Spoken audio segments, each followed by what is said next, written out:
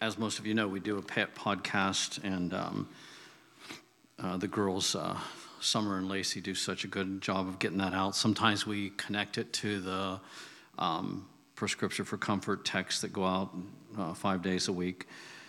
And I don't pay attention to how much the podcast gets listened to, but I know some people do, and I don't pay attention to it, just kind of go along, and sometimes I'll hear comments about it. And I told Kim that I wanted to do this. Her mother, named Dolores McVeigh, she listens to these religiously, and I just wanted to speak her name today in this, and she'll hear it, but give a blessing to her and pray for her. She's getting to where she's not able to do too much at all, but she loves these podcasts, whoever comes on, and that it just blesses me. It's just so neat that she does and that she listens to all of them. So let's just pray for her and bless her. We're just going to extend our hands, and Dolores, we just love you and bless you.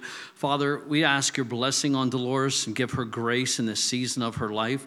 I thank you for the calling. I thank you for the drawing that you have done in her life to make her your own, to draw her into yourself. Truly, Lord Jesus, your countenance is upon her, and she is experiencing your presence. And the best gift I can give her is to acknowledge that the Lord is on her and in her. And I just thank you for the work you've done in her life. In Jesus' name, amen. She's just real precious. Most of you have not gotten to see her, know her, but quite a story. She had to walk out some things that were tough in her life towards the end, and by doing that, she found the Lord. It was a hard thing, and many of you have had to go through hard things to come into truly walking in the Spirit and walk out of things. It's never pretty. It's often not pretty, but it ends up being your story. And at the end of that, if you found the Lord and you came out of darkness and you're not left in bitterness and your junk, because you can. You can die in that. We see people all the time. It's nasty. There's bitter. How do you fix that? It's very hard. And so when you see sovereignly the grace come on someone, bring them through something, and see the result, it's such a blessing. Such a blessing. I found myself landing several times in my prayer times, meditation, whatever, in Matthew. And I'll put in my journal, I'm doing a read through, of something. Sometimes I'm studying something and just looking at, meditating on it. Other times I do a read through. I'll kind of select a couple chapters and just sit and read them, and just let it kind of wash over me. But I've come back to this several times. This passage, this portion, it begins at the end of chapter 4, goes on to 5, 6, 7. It's kind of all hooked up like Jesus is on the mount giving this. And it's like anything else in life. If you don't have the question or the context, the answer just doesn't mean as much, does it? Like if I would give you an answer 35, but you didn't know the question, you'd be like, okay, is that your address? Is that, we had a dairy farm. They were all numbered, because you're not going to name 70 cows. Well, we didn't anyways, but they all had a number. We started calling them by their number. That's 44 and that's 45. And I can remember those cows from those silly names because you saw them twice a day, And so everything needs context and a question, first of all. And so I'm looking at the Sermon on the Mount. I really see some things that it's like, wow, I haven't seen this before. How many of us have read and studied the Beatitudes? I preached on it several times, but I just tapped into something. I hit oil. I went, it's cool. I'm going to share this with you. And as I was this was laying this out, I went back. And you see this beginning, the outset, the context, the story, how it lined up in Matthew, how Jesus came into his ministry. We know his mother pulled that trick on him at the wedding, hey, they're out of wine. No, leave me alone, woman. Don't do that, And he just turns away. She turns away from him and says, do whatever he says. He's like, how do you say no to your mother, She's pulling on your stuff.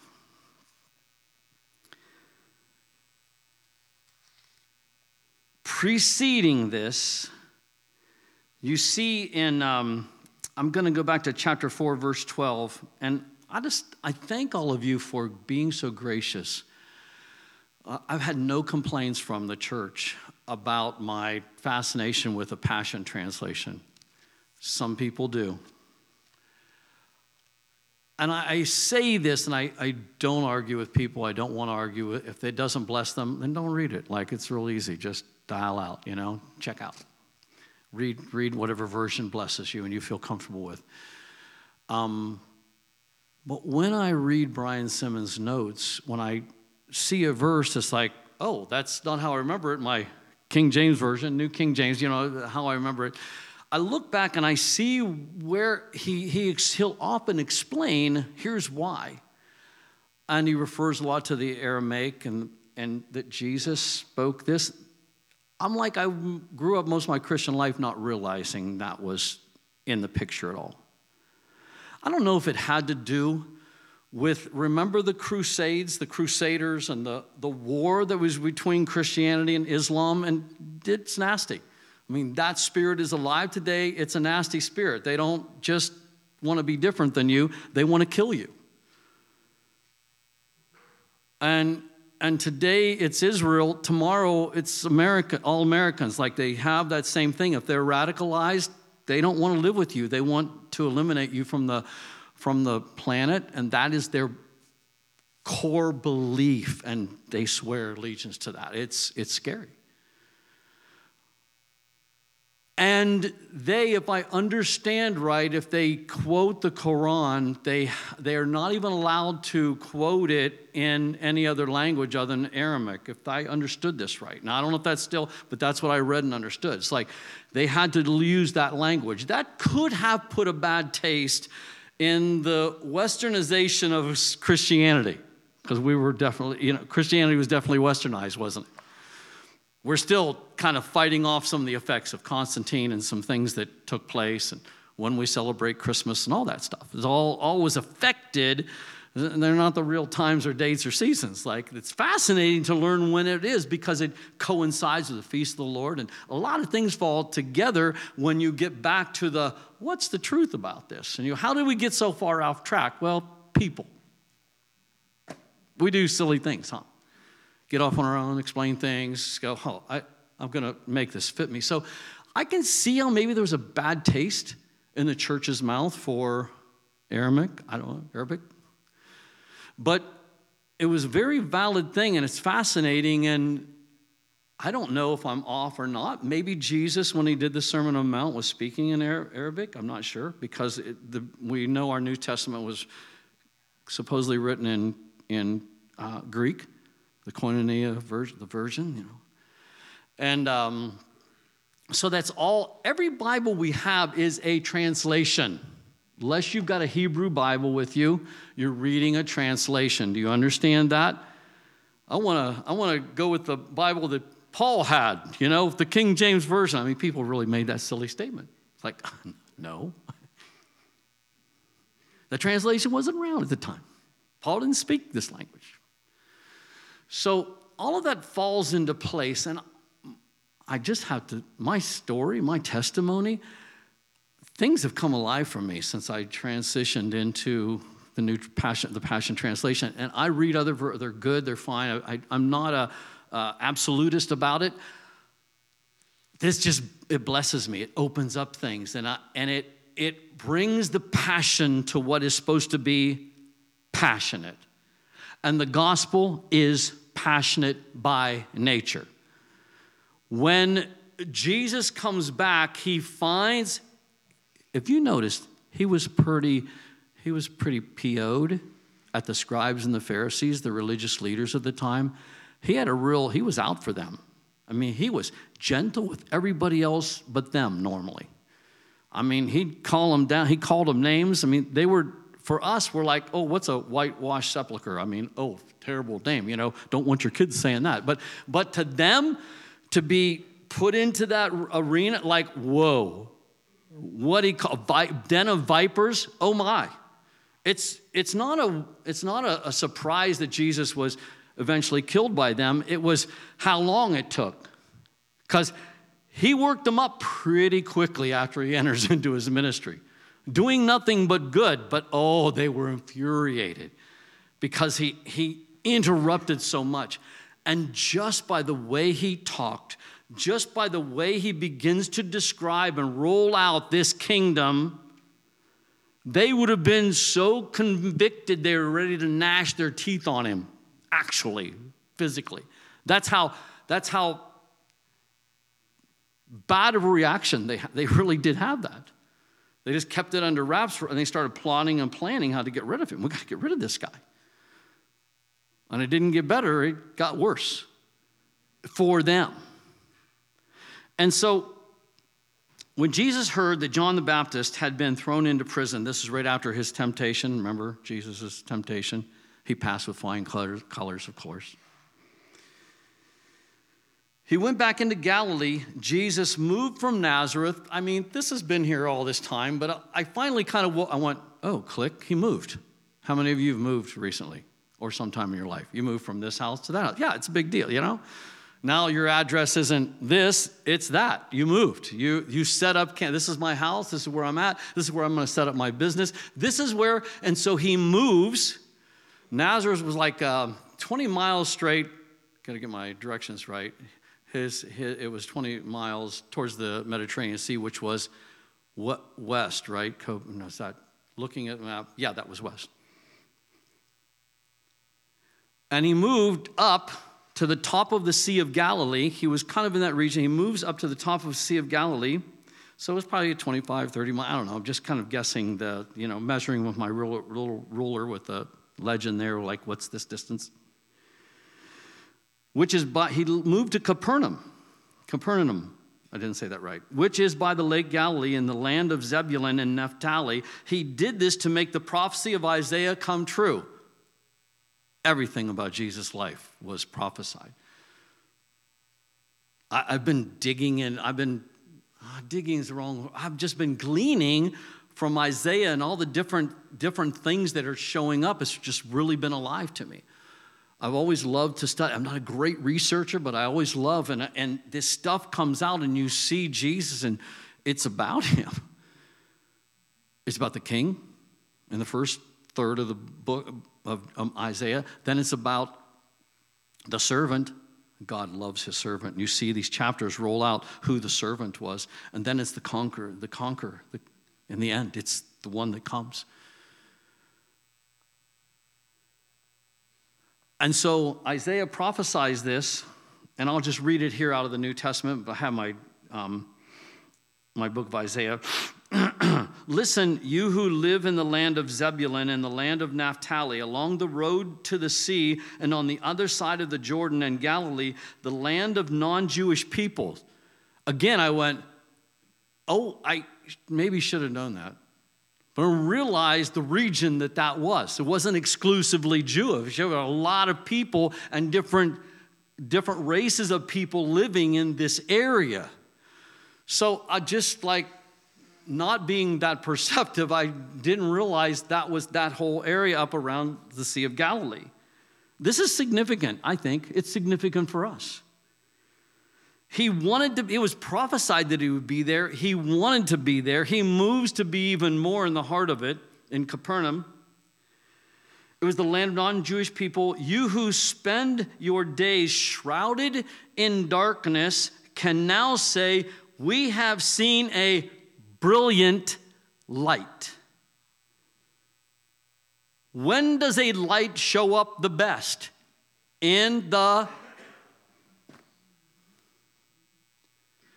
So he was strategically placed in this place, born in Nazareth, moves up more into the darkness, more into this, and not just Jews, everyone. And that's where he sets up his ministry. Now, this always blesses me when I'm sure I'm included as a Gentile. I mean, it's hard enough to get over yourself that you can be born again. And then there's the thing of what you are and what you are not. I wasn't born God's chosen. Kobe got to be born that way. I'm like, ah.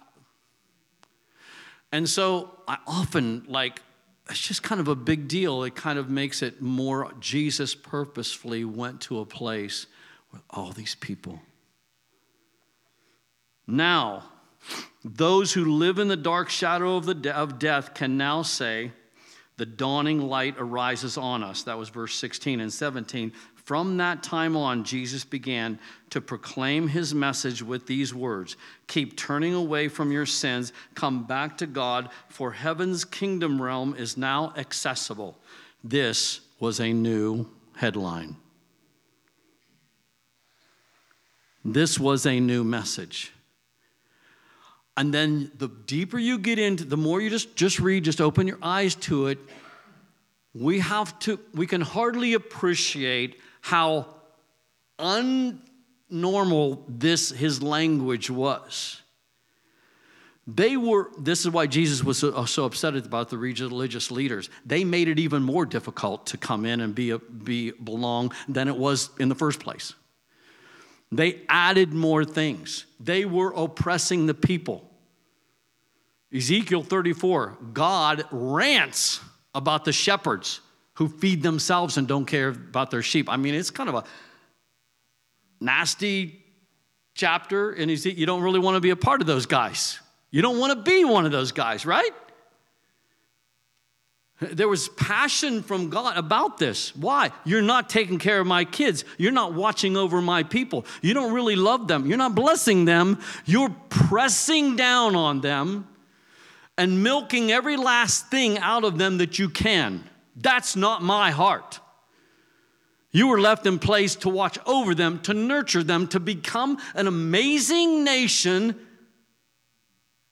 that would be blessed and prosper and make me famous. That was the plan.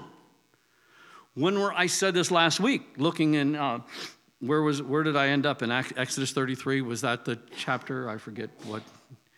And we want to pray for things. It's fine to pray for things for yourself, but get this right and it'll change the answers. You're asking so that you have a testimony, a story that makes him look good. And that's not wrong on his part. Because the better he looks, the more attractive. He wants people to come to him. He doesn't want to be famous and glorious so that everybody stays out. Where does he plant Jesus and begins his ministry? In the midst of all of these people and all of these tribes and all of these nations from all of these cultures, man, and it got hot fast. In a good way. He's bringing this kingdom message, and even the Jews have not heard this before. Whoa. It's really radical if you can get out of just your Sunday school mentality and our Western culture and our Americanism and go, this was really different. This was intended and meant to be, because we went right into the same thing in the American church, didn't we? We made church difficult. We made following Jesus difficult, or so easy that it's not even Christianity anymore.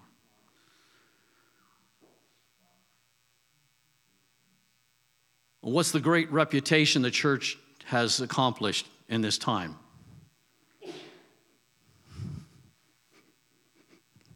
Give me your money. More. Takes more. Can you give 10? Can you give 20? Can you give 25? And it's a horrendous insult to who God is. Prosperity a real thing? Oh yeah, God's all about it. He wants you to prosper. What's the point if you're not prospering?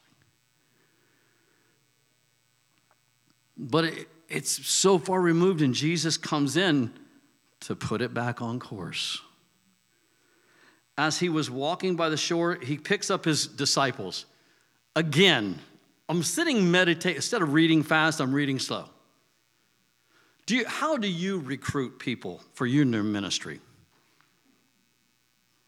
Okay, you're going to start a new ministry next week, next month.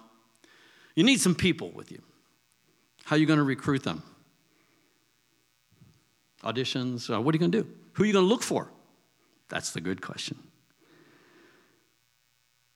Your ministry needs funded, probably needs this, needs that. I mean, you definitely be looking for some people that had money that can, right? How about some people that have qualifications like edumacations and degrees? And you're somebody. You're just a mechanic. I have no use for you. Or you're a lineman, or you're a farmer. No. I don't need any of those guys. I need some people that can make stuff happen, right?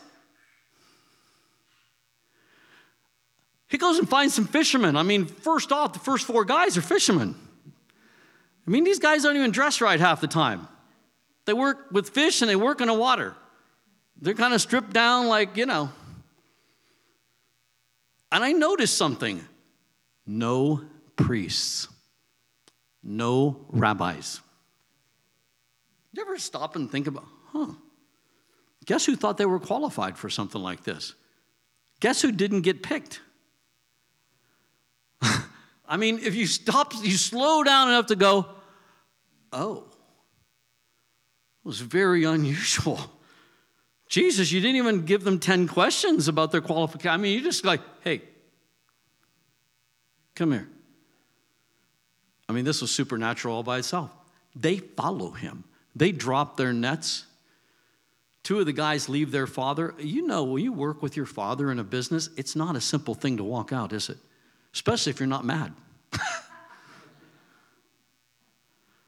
I mean, this is a family business, and you're involved. And you've got wife and kids, and, to just lay down your nets and walk away, this was a big deal. This was unnatural. He starts putting together his disciples. And in verse 23, pick this up again. Jesus ministered from place to place throughout all the province of Galilee. He taught in the synagogues. He preaching the hope of the kingdom realm. His message was hope. That's different. Israel's under government oppression from the Romans. But he doesn't go after that. That's not what he's talking about. He might have had more followers if he would. Hey, let's break out of this. This is bad. The only thing that was worse than the Romans was their own leadership. The scribes and the Pharisees. They're really putting it to them.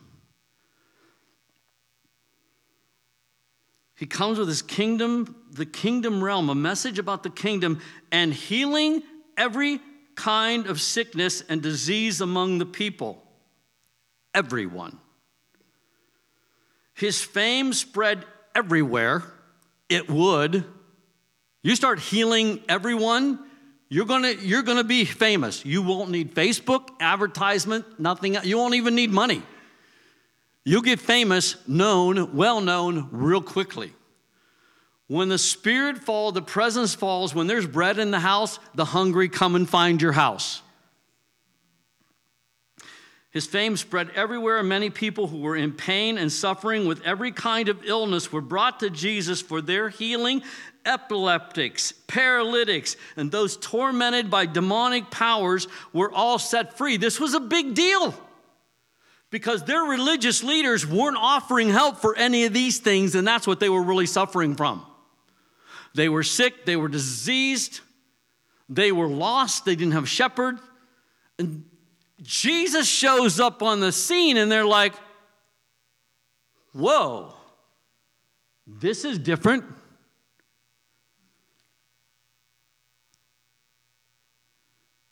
He's delivering, setting everyone free. Everyone who was brought to Jesus was healed. I have a book on healing up on my shelf in my study. He healed them all. That's the title of the book. That's probably that's the best title for any book on healing, right? And I've said this before, shame on us as leaders. We're always trying to help people figure out why they're not healed.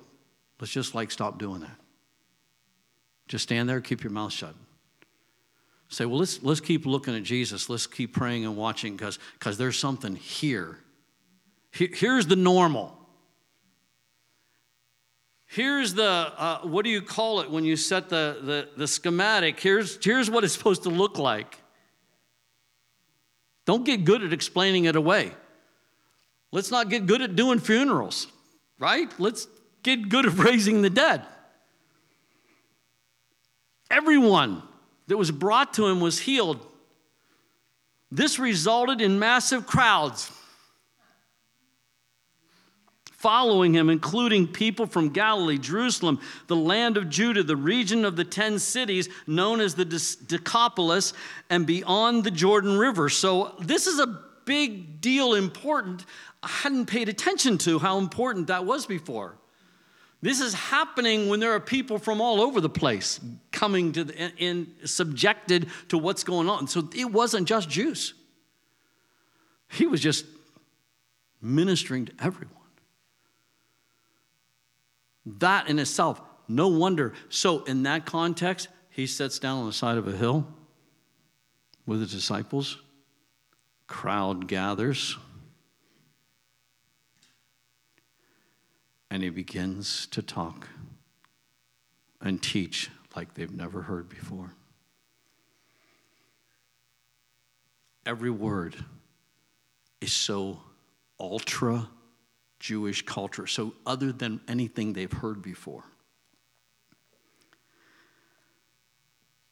Chapter 5, one day Jesus saw a vast crowd of people gathering to hear him, so he went up the slope of a hill, sat down with his followers and disciples, spread over the hillside. Jesus began to teach them. They're all ears. This is the guy that he just healed me. He healed my uncle. He healed my father. He healed my mother. He healed my child. I mean, you really get intense when your child needs healing, right? And he begins. Again, I've built this up so that you realize how different these words are. He begins to teach them, and out of his mouth, let me, before I start, because this is going to be different than what you normally hear if you haven't read this in the Passion Translation. It caught my attention a while ago when I was looking at this. I've been here several times over the last couple of months. I keep getting drawn back to it, and I look, and I realize that the word for blessed, you know the Beatitudes, they all start with a blessed, right? Blessed are these, blah, blah, blah, blah. So, the Aramaic word for blessed that gets used there, that gets translated as blessed, which isn't a wrong translation. It's not wrong. It's just there's so much more. That's the problem.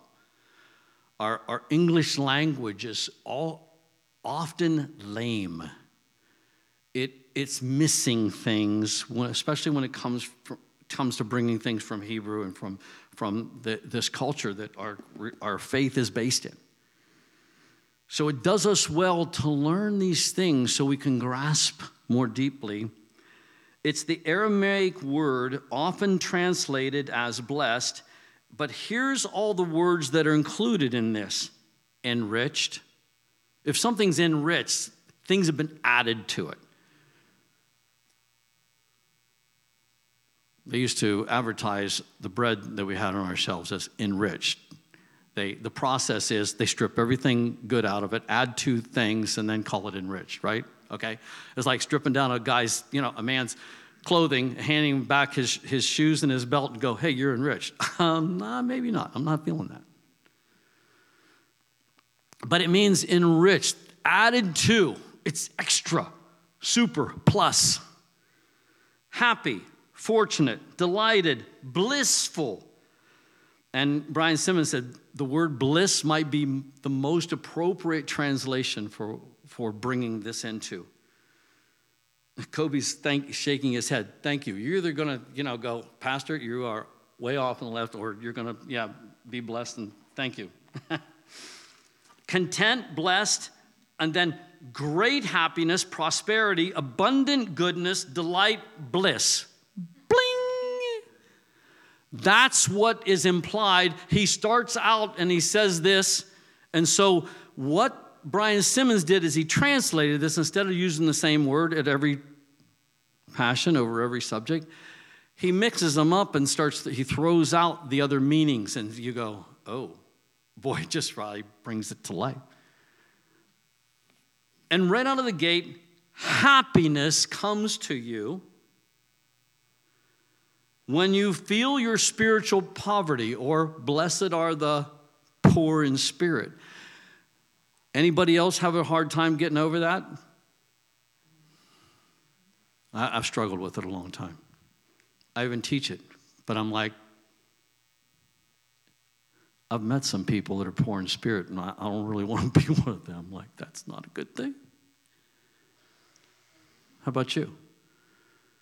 When you look at a person, you go, wow, your spirit's poverty-stricken. I don't think there's an award for that.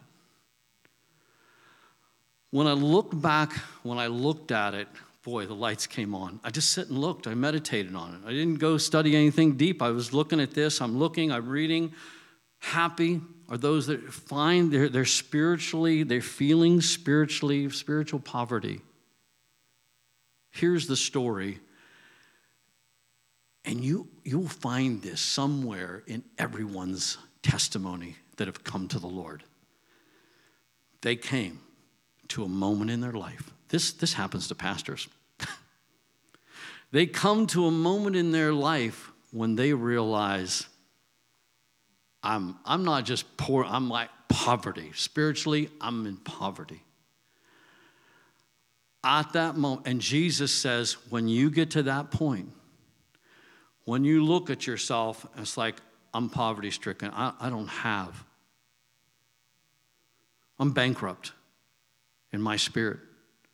Jesus goes, okay, now we can go somewhere. Happiness is coming to you. Because I'm telling you, I keep hearing this story from testimonies from people. They hit that bottom. They hit that thing. It looks different for all of us, so it's not even about what it looks like. It's just, it's a reality. You come to the end of yourself, and you must. But when you did, Jesus goes, you're going to get happy. And actually, the moment you get there and it's over, you're like, I've got nothing left. I'm at the bottom. I'm at the bottom of the barrel. I'm at the bottom of the barrel that's on the bottom of the pile. Stashed deeply in a container someplace. I'm boom. And Jesus says, when you get to that, you're going to get happy. And I've watched this, and I've been studying this. The kingdom of God is not meat or drink, but righteousness, peace, and joy. Remember that scripture? And I talked about it. The righteousness, the peace, and the joy are all imparted things. They're not things you can earn. You can't even fabricate them. But they come from the Lord giving them to you, and you come to the right place. You come in the right here it is. Here's number one, feeling your spiritual poverty. Happiness is coming. And I saw this, and I kept meditating on it, and I went, whoa, for every one of these things, Jesus refers to a positive heart experience. What I wrote, experiences of the human heart. These are desired things that he lists. Blessed, enriched, happy, satisfied. Remember the old rock song? I can't get no satisfaction. Marty's back there. Oh yeah, baby, I know this song. So that whole culture, one of their I Ching, songs that defines them is they couldn't get satisfied. As a matter of fact, it was the heart of the movement, the hippie movement, to forsake everything that was plastic material. Why? Because they didn't matter what they did. Still no satisfaction in it. That's life, folks. That's when it doesn't matter what your degree is, doesn't matter what your income is, doesn't even matter what house you're living in, what your name is, or if you don't have this inside, it never gets there. I refer to the Super Bowl ring. Once you got it, and know somebody else has too, you're like, oh, you're still a loser. It's how that works. You can get absolute, beautiful, talented people in Hollywood, and they're jealous of other people. You're like, oh, cry. You give me a break, honestly. But they are. They can be eaten up with envy. They're depressed. They're on drugs. They get pulled into they're manipulated. They're controlled. We see their picture. Their life's miserable. Would you like to have your kids taken from you? By your family? I mean, it's nasty. I'll take Bethesda Road anytime. I'll take my simple life, and I do, thank God for I have people around me, real people, real covenant people. I live in a beautiful place. I'm fulfilling my purpose, and it doesn't matter what the numbers are. Bigger, so it wouldn't make me any happier. Because I've learned contentment in finding the place that I'm supposed to be. And that, it's still shedding off of me. Because the condemnation of not being enough, we'll do it to each other. We'll put that thing on each other. Like, oh, you're not enough. I've had people walk out that door. And they looked at me one way or another. They're saying this. Some of them really did. You're not enough. I couldn't even disagree. That's true. That's true. I don't have what you're looking for. I can't do that. Even if I tried really hard, I couldn't do that. Jesus is saying, come to that place, get to that place, happiness is coming. So you see a positive heart experience. In the center of each one of these is a key to release that. Like we have a legend here. And the key, they aren't always nice things, but the key to that coming, and there is an immediate benefit, and there's a long-term benefit tacked on the end of it. So I have this chart, like I just took my paper and put lines and put these 3 categories, and you can just go across. It's really simple. And you go across and you name what Jesus started out with, happiness. Happiness comes when you're feeling spiritual poverty. Thank you. The long-term benefit of that is ownership of heaven's kingdom realm. You qualify. See? I want, hot dog, this is good stuff. The word started just reading, I felt this. I just hit oil for me.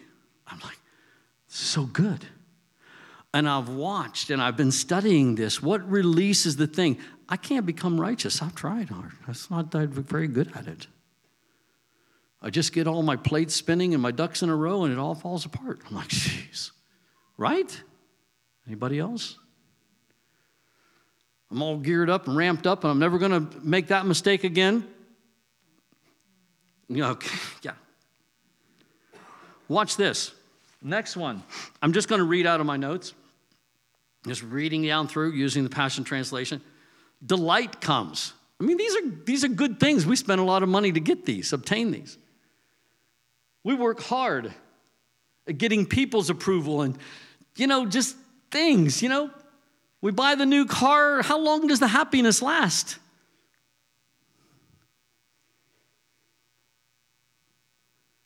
Not that if it does, I have bad news for you. Now, I have things that I thoroughly enjoy.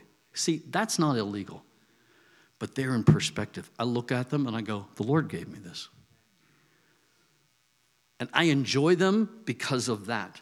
So I've got stuff that I love, I cherish, I enjoy. And I remember each of those things that I know the Lord provided. I'm like, the Lord gave me this, and there's no regret added to it.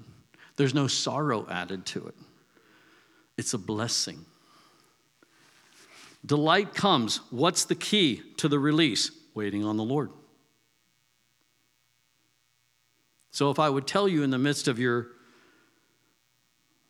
well, I won't use the word complaint, though sometimes that's what it is, huh?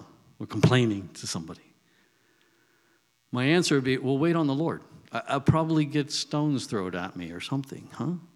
I mean, especially people that you're close to, give them the wrong answer. They just lash out at you a little bit because they feel safe. I guess that's why we do that to our husbands and wives, right? You're the husband, you're walking around the house, you're groaning and complaining about things. Your wife gives you the answer that's actually probably pretty good. And you're mad at her. You're angry. That's stupid. Like, it's like, yeah, well, who's stupid?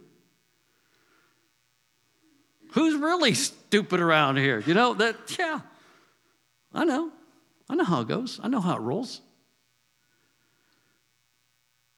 Wait on the Lord is the key to delight comes, and the long-term benefit, discovery.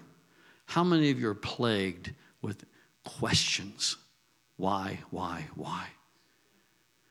In the kingdom, the Lord will give you answers that no one can take away from you.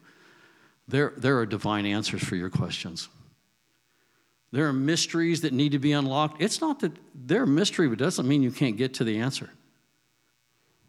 If you wait on the Lord, it's going to come. I can guarantee you that. Because Jesus said so. Blessing comes. What's the key? Gentleness lives in you. I know. Hang on. Let me read the whole thing. I'm like, oh yeah. You get worked up. You're struggling, striving in your leadership, and you're trying to manage, and you're whatever. We're all in some realm. And the stuff happens, and you find yourself getting edgy and defensive, and the scenarios start in your mind, and pretty soon you're all worked up. Nothing's really happened. There's probably a little demon sitting on your shoulder whispering, pss, pss, pss, pss, pss, pss, You go, what'd you say? I'd be glad to repeat it. What blessings come to you when gentleness lives in you? Gentleness. I was looking at the word meekness. Meekness is a fascinating word. Don't ever mistake meekness for weakness. It's not that. Meek people are very strong. They're so strong, they're cool, calm, and confident. They don't have to use force. They don't have to use violence. They don't have to strive.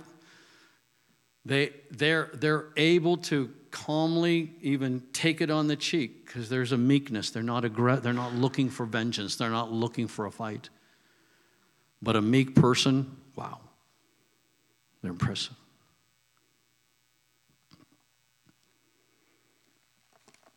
Gentleness lives in you. And I went, oh yeah, that is the quality.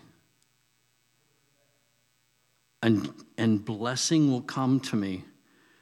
And the long-term benefit, I inherit the earth. We inherit the earth.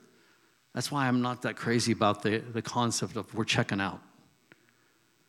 You start looking at this and you go and you meditate on the earth is the Lord's and the fullness thereof. I don't want to just get run off by some people that, like, wait. I still don't have the end times figured out, but I'm not worried. I'm not really worried about it. I'm in a good place. I'm with Jesus. It's not a cop-out. All I've seen, all of my Christian life is this big argument and drawing lines in the sand about what you believe about the end times. I'm going to go, stop it. I know until my assignment is done, I'm going to stay fixed on that. I'm going to keep going after that. When he comes back and whatever that looks like, I want one thing. I want him to find me doing what he told me last to do. That's what I want. I don't want him to find me just sitting around like, I was waiting for you to come back. That's a wrong answer. I mean, if you love his appearing, that's a great answer. It's like your father left the farm, said, I'll be back in a month, and you're in charge. And so you anticipate his return. You want to get things done because he goes, I'll be back in a month. When I come, we're going to go on from there. Just please embrace what I'm saying, that there's this inheritance. The Roman occupation wasn't the problem in Israel. The leadership was.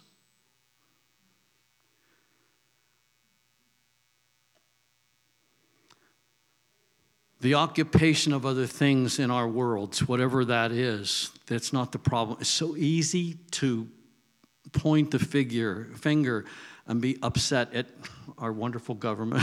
I mean, it's so hard not to, I mean, just about the time you think crazy can't get crazier, it does.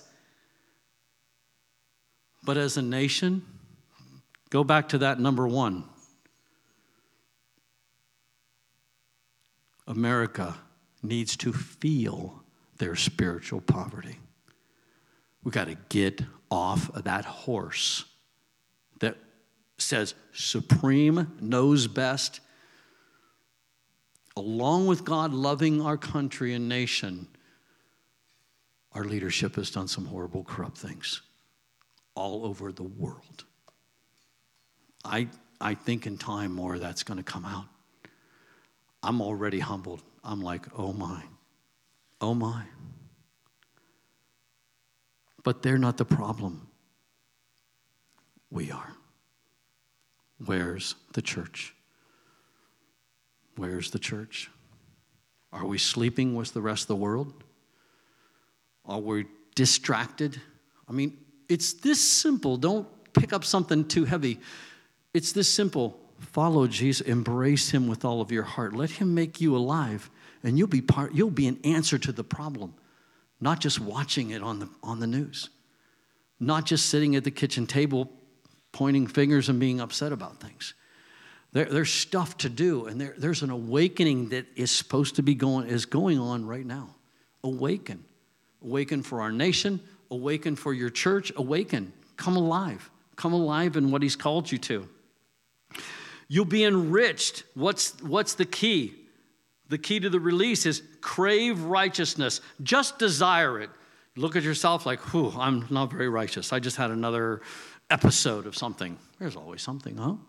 There's always something that kind of goes, oh boy, I'm not there yet, Something triggered me. Something fired me up.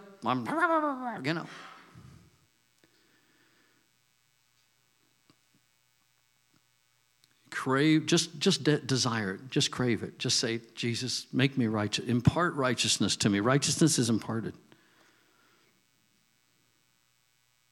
Or Jesus wouldn't have had to die. If you could gain it, he wouldn't have to do that.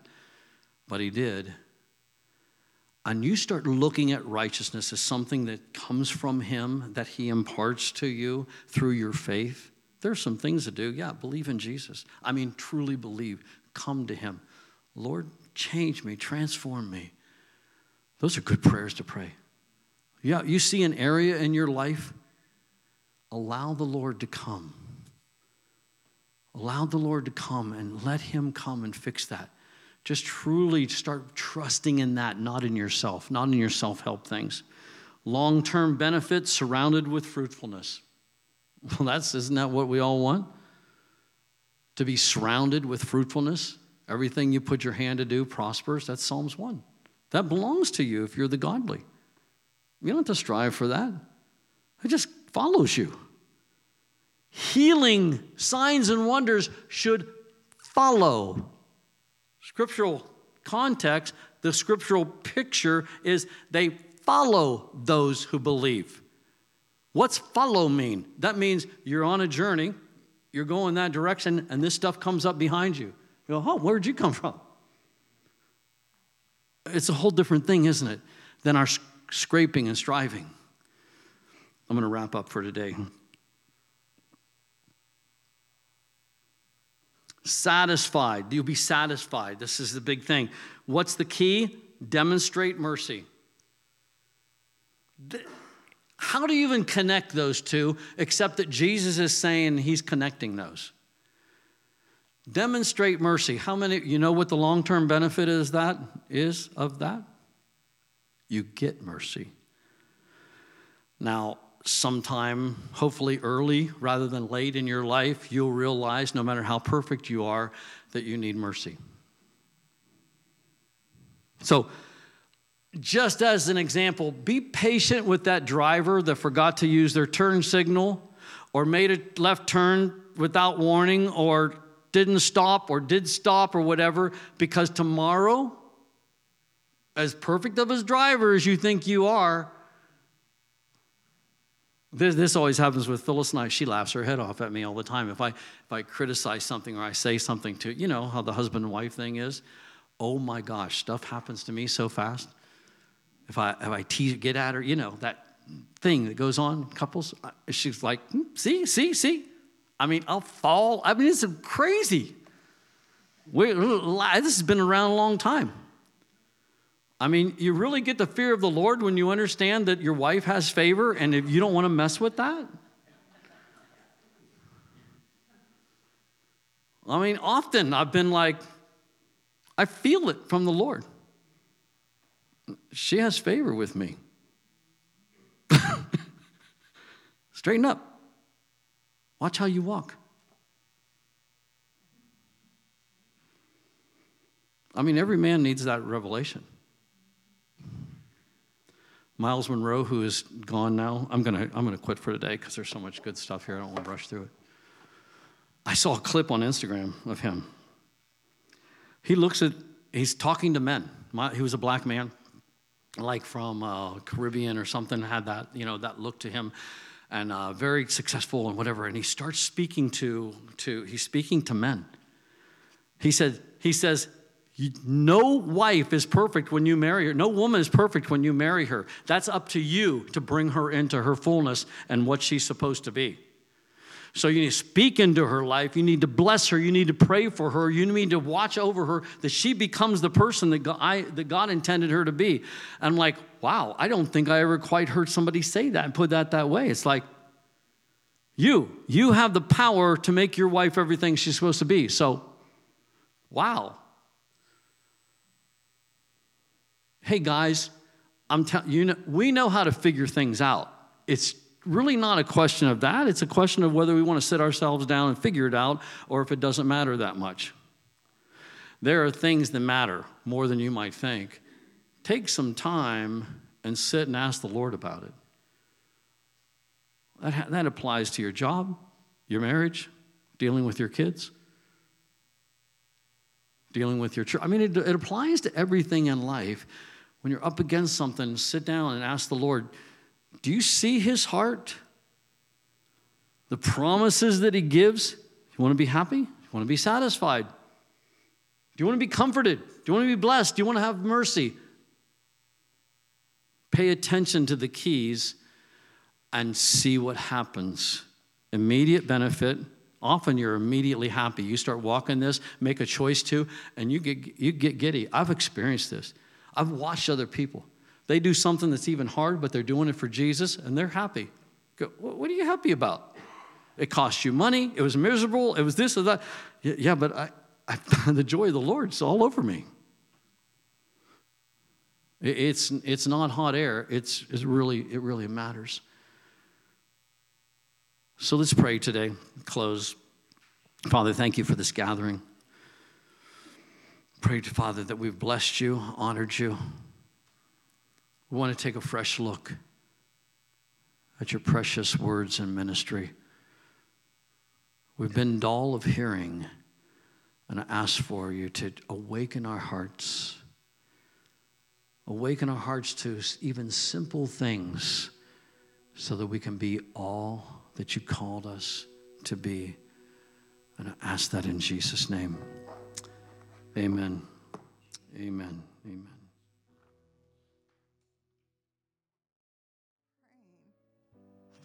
I don't know why I want to cry.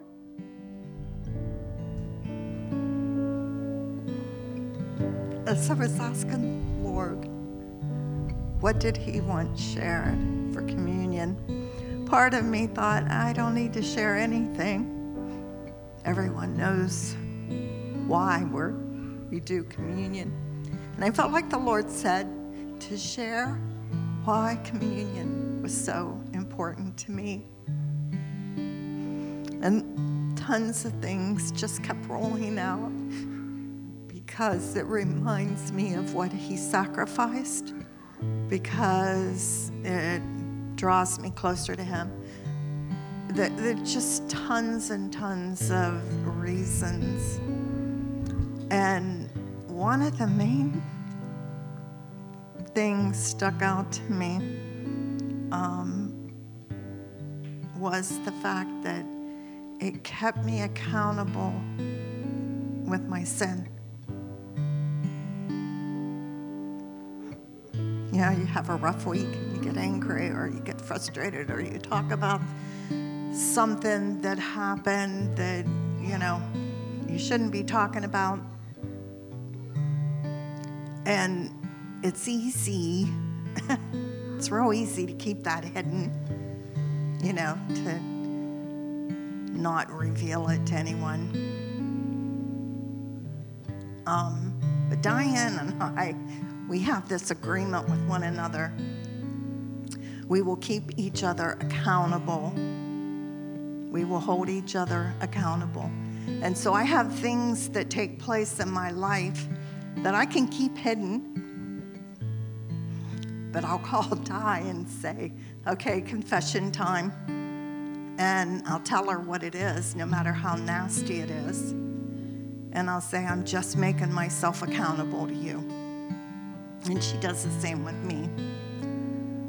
And it never goes any further, but she knows I'm watching to see if it's surfacing again. And I know she's watching to see if it's surfacing again.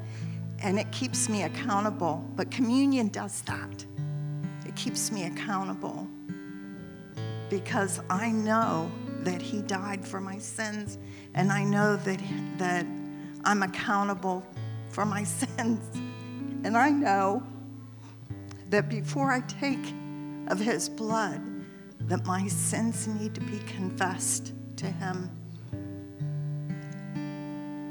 And so it keeps me accountable.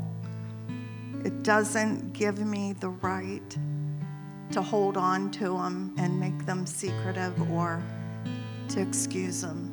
I know that I can't take of his wine and his body, his blood, until I say, forgive me.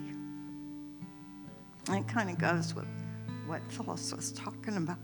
I wasn't going to say all that because there's so many other things that I value about communion, but that's the main one.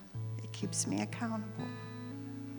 So I'm going to pray.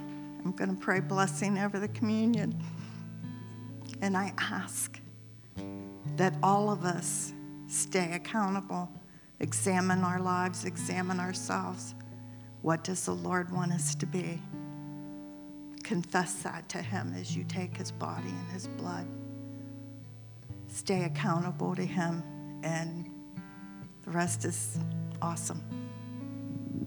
So, Father, I thank you. I thank you that you shed your blood for us, that you died for our sins, that you made it easy to just say, Father, forgive me, to stay accountable to you. I ask for blessing over your body and your blood, this bread and wine that we eat together that causes us to commune with one another. In Jesus' name, amen.